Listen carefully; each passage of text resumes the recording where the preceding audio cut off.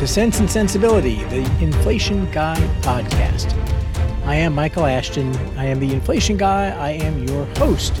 And it is the monthly CPI report today, and that's what we are going to be talking about. But first, a word from our sponsor. This episode of Sense and Sensibility is sponsored by Simplify ETFs, a fast-growing ETF shop democratizing access to the most sophisticated alternative strategies. With diversifying strategies like market-neutral equity long-short, managed futures, multi-strat quant, Simplify has a suite of compelling tools to help address the biggest concerns with your classic 60/40 portfolio. Check out their website, simplify.us. You can find their entire lineup of ETFs at simplify.us/ETFs. Thank you, Simplify, and we'll move on to the trivia question, which is this. What company, still around today, marketed in 1906 with the slogan, "The Great National Temperance Beverage"? And I'll give you another one. In 1929, the same company marketed with the slogan, "The Pause That Refreshes." What were these both slogans of in 1906 and 1929? So it's monthly CPI report day, which is so exciting. Even though lately the focus has started to shift away from the CPI in terms of the suite of monthly economic reports, more to the growth data, such as the employment report. CPI has been treated as sort of the most important indicator for quite a while, and that's sort of fading a little bit. And that it makes perfect sense, and this happens from time to time. And the reason is very easy to understand. There's no plausible way that in the real world that CPI can cause the Fed to ease. Okay, the CPI, if it's bad, can cause the Fed to tighten, but unless you get minus 2% CPI, the Fed's not going to ease because of CPI. And on the flip side, there's no plausible way that the employment report can get the Fed to tighten. Sure, I guess if the unemployment rate got to 1%, the Fed might tighten. But historically speaking, the Fed does not generally tighten just because the unemployment rate is low. You got to have inflation going up or something.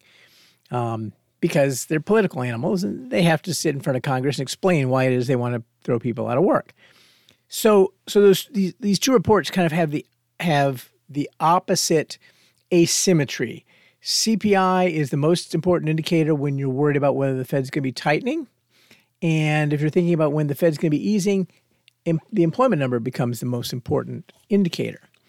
So when you shift that focus from when's the next tightening to when's the next ease, you shift from CPI to employment. It's just natural, and it happens all the time. And because we've started to see that happening in the market, if you look at vol markets, vol for CPI day versus vol for the employment day, had been pretty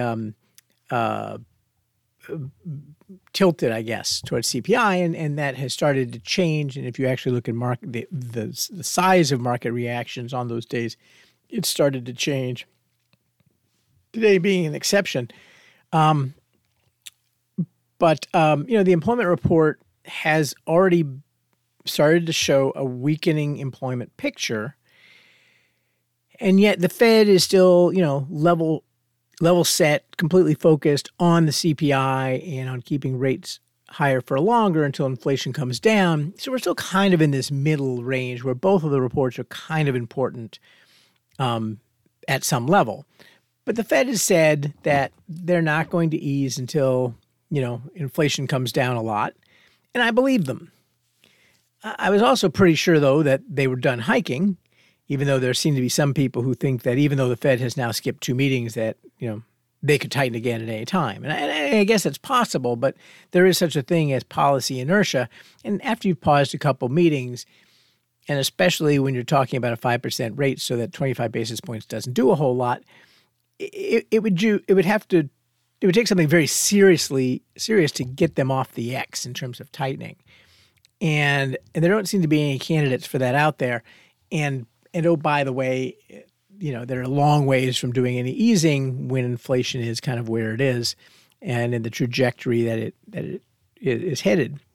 So ergo, going into today's report, we know that the Fed's done tightening, and we believe them when they say there's no ease coming.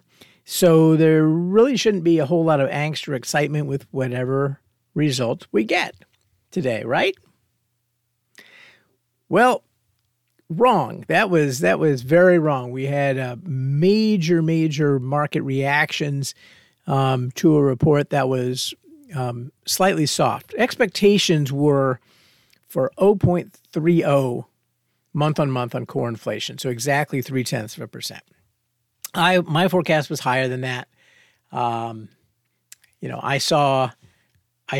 was looking for 0.35% because I anticipated additions from used cars because last month's auctions of used cars were stronger and prices were higher, and that's usually a good leading indicator. From new cars, sticker prices were higher last month. Dealer incentives were down. Those are both strong indicators of higher new car prices. Possibly even airfares, because even though jet fuel prices have been coming down, fares appear to be too low for the level of jet fuel, and so I expect that to eventually be made up at some point. And we also knew that health insurance was going to go from a 4 basis point a month drag to a basis point or two of an add. And so, for you put all those together, and I looked at the 0.3, which was kind of recent trend, and it seemed to me it should be a little bit higher. So the actual number came in at 0.23% on the core, and the crowd went wild.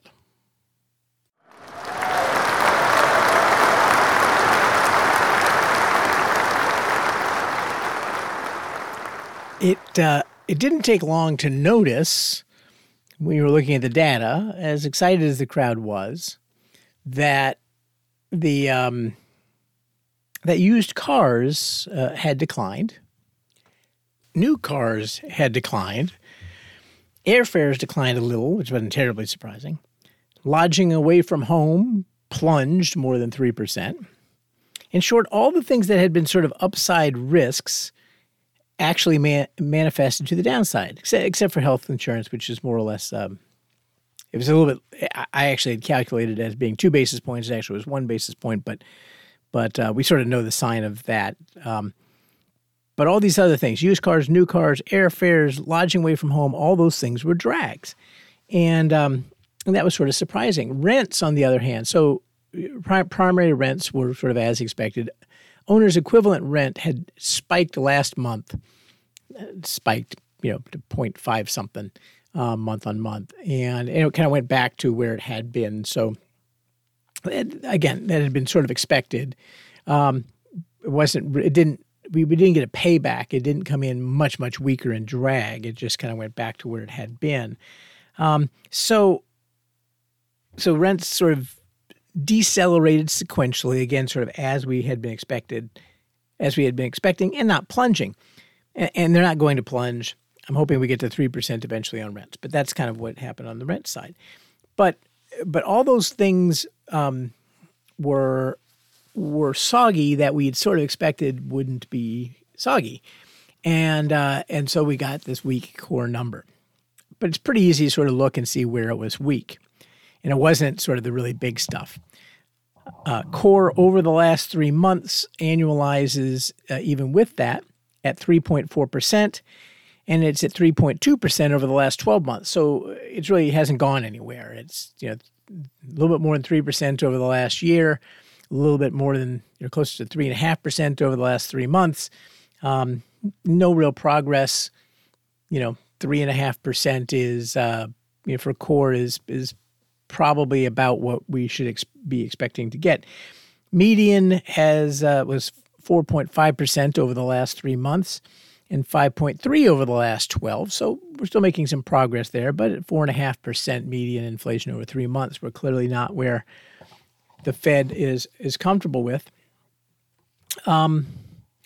And so we're not in this great space, even with this good number. And in addition to the car stuff and lodging and airfares, which jump around some and should retrace, we also saw a decline in tuition, college tuition and fees, which is odd. College tuitions almost never go down. But if you look at the data, the monthly data, there's occasionally a little bit of a dip. It goes negative for a month. And, college tuitions are weird because they're, you really measure them once a year, right? I mean, college tuitions don't change every month. They change at the beginning of the school year, and then, they kind of get seasonally adjusted. They kind of get smeared. That one jump gets smeared over the next 12 months. And so because of vagaries with seasonal adjustment, you can occasionally get something that comes out as a small negative. But it's not going to persist. We are not seeing college tuitions decline. So that also is a quirk, and it shouldn't persist. And meanwhile, we saw some other things which haven't really been a concern yet on the upside, but things to keep an eye on. If we take a big step back, we've sort of seen this, the first part of the disinflation was core goods prices dropping sharply from where they had been during COVID and supply chains and blah, blah, blah, blah, and then dropping back, not into deflation, which is where they've been for a very long time, but, to the low single digits or close to zero. Actually, I think last month they were exactly zero year on year, and this month they actually went up a little bit. Pharmaceuticals, medicinal drugs in the CPI is now 4.59% year on year, which is the highest in years. Now, for a long time, I've wondered why it is that medicine prices hadn't been rising, and why doctors and hospitals, why those numbers, why that inflation hadn't been rising. I mean, we just came through a major pandemic. You would think that the price of healthcare would go up. Well, we're starting to see that in pharmaceuticals, and the other part of the story on pharmaceuticals is that the United States imports a lot of the advanced pharmaceutical ingredients, APIs, from other countries, in particular China, where we don't have the greatest relationship right now, and so that's sort of something to keep an eye on. And we also saw hospital services are now finally starting to accelerate. Weirdly, doctor services are going the other way and have, I guess if you sort of look at those, you have hospital services 5.6% year on year and probably not going to continue higher. They're kind of in the old zone, and doctor services minus 1.2% year on year and probably not going to continue lower. But I sort of wonder about the pharma. And in general, I've sort of thought that all that should be, you would expect it coming out of a pandemic to be going higher. And it just has never shown any effect of COVID, which to me is just kind of bizarre. A little promising. So that's sort of the breakdown of the particular items that I kind of looked at. And, we have women's outerwear fell more than 5%, again, kind of quirky. And so there were a lot of these little quirks in there that I suspect, are going to add up to being, something positive next month. But on a more, I guess, kind of a more general quantitative point that's promising is that, and I tell you these things are promising. They're things we've been expecting to happen for a while, and so when they are happening, it's sort of a signpost. But a little promising is that we saw this month kind of an increased dispersion, and what I mean by that is that when in the normal course of events, when you have low and more or less stable inflation, is that some stuff goes up, some stuff goes down every month. And so if you looked at kind of the monthly distribution of prices, they'd be all over. You'd have ups and downs, and that's sort of normal. And then in a normal, generally accelerating inflation environment, you would see occasion, sort of that jumble, but then you'd get an occasional deviation to the upside.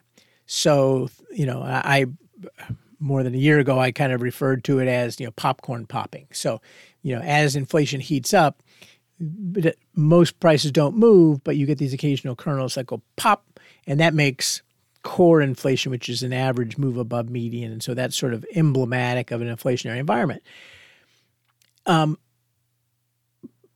But then what you get when you're sort of in the environment we were in is all prices moving up together almost in unison, some more, some less, but they're all kind of moving. And not just, prices in the U.S. economy. If you kind of look globally, normally country to country, inflation moves in different directions, but all of a sudden, all inflation was moving in the same direction. And the reason that happens is because there was one big positive push on the whole system. And that was the gusher of money that came from the Fed. It came from every central bank around the world. And so when you have this common impact, this common impulse affecting everything, then you get low dispersion. Everything starts to act the same, right, and work together. So when we see that dispersion start to increase again, and now things are starting to act differently, some go up, some go down. Obviously, that's always true, but you start seeing it more and more. That's a good sign that things are going back, that at least you're not having this one big common impulse pushing higher. And of course, we know that money supply is no longer surging. It's actually contracting a little bit. And so we sort of know that impulse has been lessening. Money velocity is jumping, and that remains a concern. But the overall impulse, that big common impulse, has gone away, and you're seeing that in the data. So that's all good.